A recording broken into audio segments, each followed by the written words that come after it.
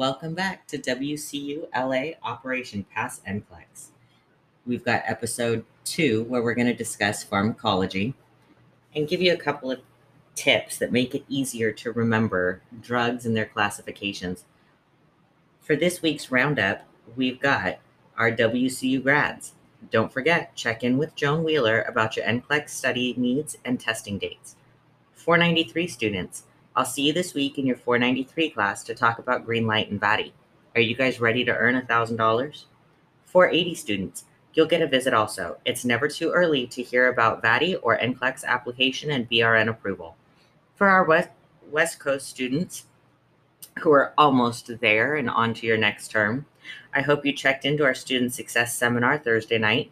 We learned all about learner types and incorporating your style into the best study methods for you. If you didn't come by to participate, don't worry. We have a seminar every other Thursday at 6 p.m. One of the first tips we have is for you to try and remember prefixes, roots, and suffixes for drugs based on their drug class or category. We have the xylins, which include amoxicillin, ampicillin, oxacillin, etc., and these are all in the penicillin family. We have things like the aphils. We've got avanafil, sildenafil, tadalafil, vardenafil. These are all phosphodiesterase inhibitors.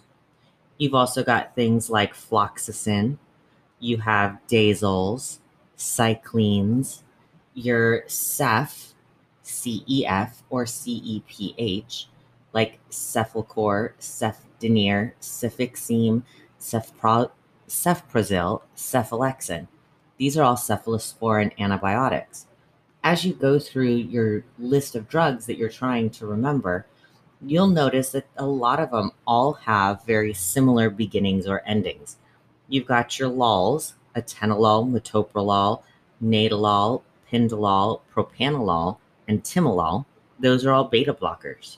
You have your oprazoles, lansoprazole, dexlansoprazole, pantoprazole, and those are your proton pump inhibitors. You have the prils, benazepril, captopril, enalapril, etc. Those are ACE inhibitors. So once you realize that suffixes and the endings of some of these names are all similar and it's all the same classification, all you have to do is really remember, what do I know about NSAIDs? What do I know about ACE inhibitors? What do I know about corticosteroids or antihistamines?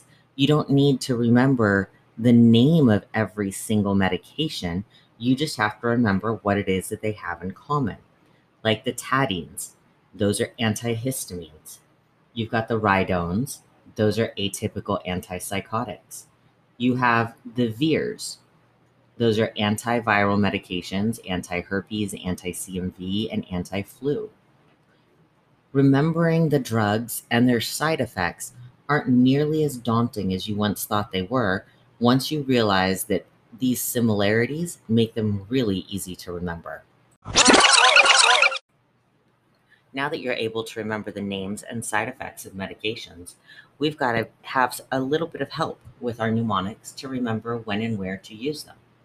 We have MONA for chest pain, morphine, oxygen, nitroglycerin, and aspirin. The ABCs of blood pressure medications, ACE inhibitors, beta blockers, calcium channel blockers. You can lean on emergency medications when you don't remember what it is that you're supposed to do. Lidocaine, epinephrine, atropine, and Narcan. Morphine side effects are as easy to remember as spelling the word itself. MORPHINE. Meiosis, out-of-it feelings, respiratory depression, pneumonia, hypotension, infrequency, nausea, and emesis. Remembering safe drug administration is as easy as remembering that Dr. Timed is always on your side. Dose, route, time, individual, medication, expiration date, or sometimes effect, and documentation. And then you have the no NSAID list. That's as easy to remember as spelling the word NSAID. Nursing or pregnant, serious bleeding, allergies, impaired renal function, and drug use. All of this is easy said, not so easily done, right? So we've got a little pointers that are brought to you by pbahealth.com on how to remember all of these medications. Their first tip, memorize no more than one per day. Second tip is repeat what you memorized. Back in elementary school, when we would do the icebreakers, getting to know everyone, you'd sit in that circle and you had the snap and clap series, and you would say the name of the person on your left, your name, and the name of the person on your right. The same method is used when it comes to memorizing new information. If you remembered the LOL drugs today, then tomorrow you would repeat the LOL drugs to yourself and perhaps include the azole drugs. As you're going about memorizing these new medications, take it by classification. Don't try and remember the specifics of cefazolin today and then tomorrow try another drug in the same class. The majority of drugs in one class have the same side effects. There are little differences here and there, but for the most part, memorizing by classification is the way to go. You can use new acronyms, just like we went over. Using drugs with picture association, if you're a visual learner, is one of the easiest ways to do it.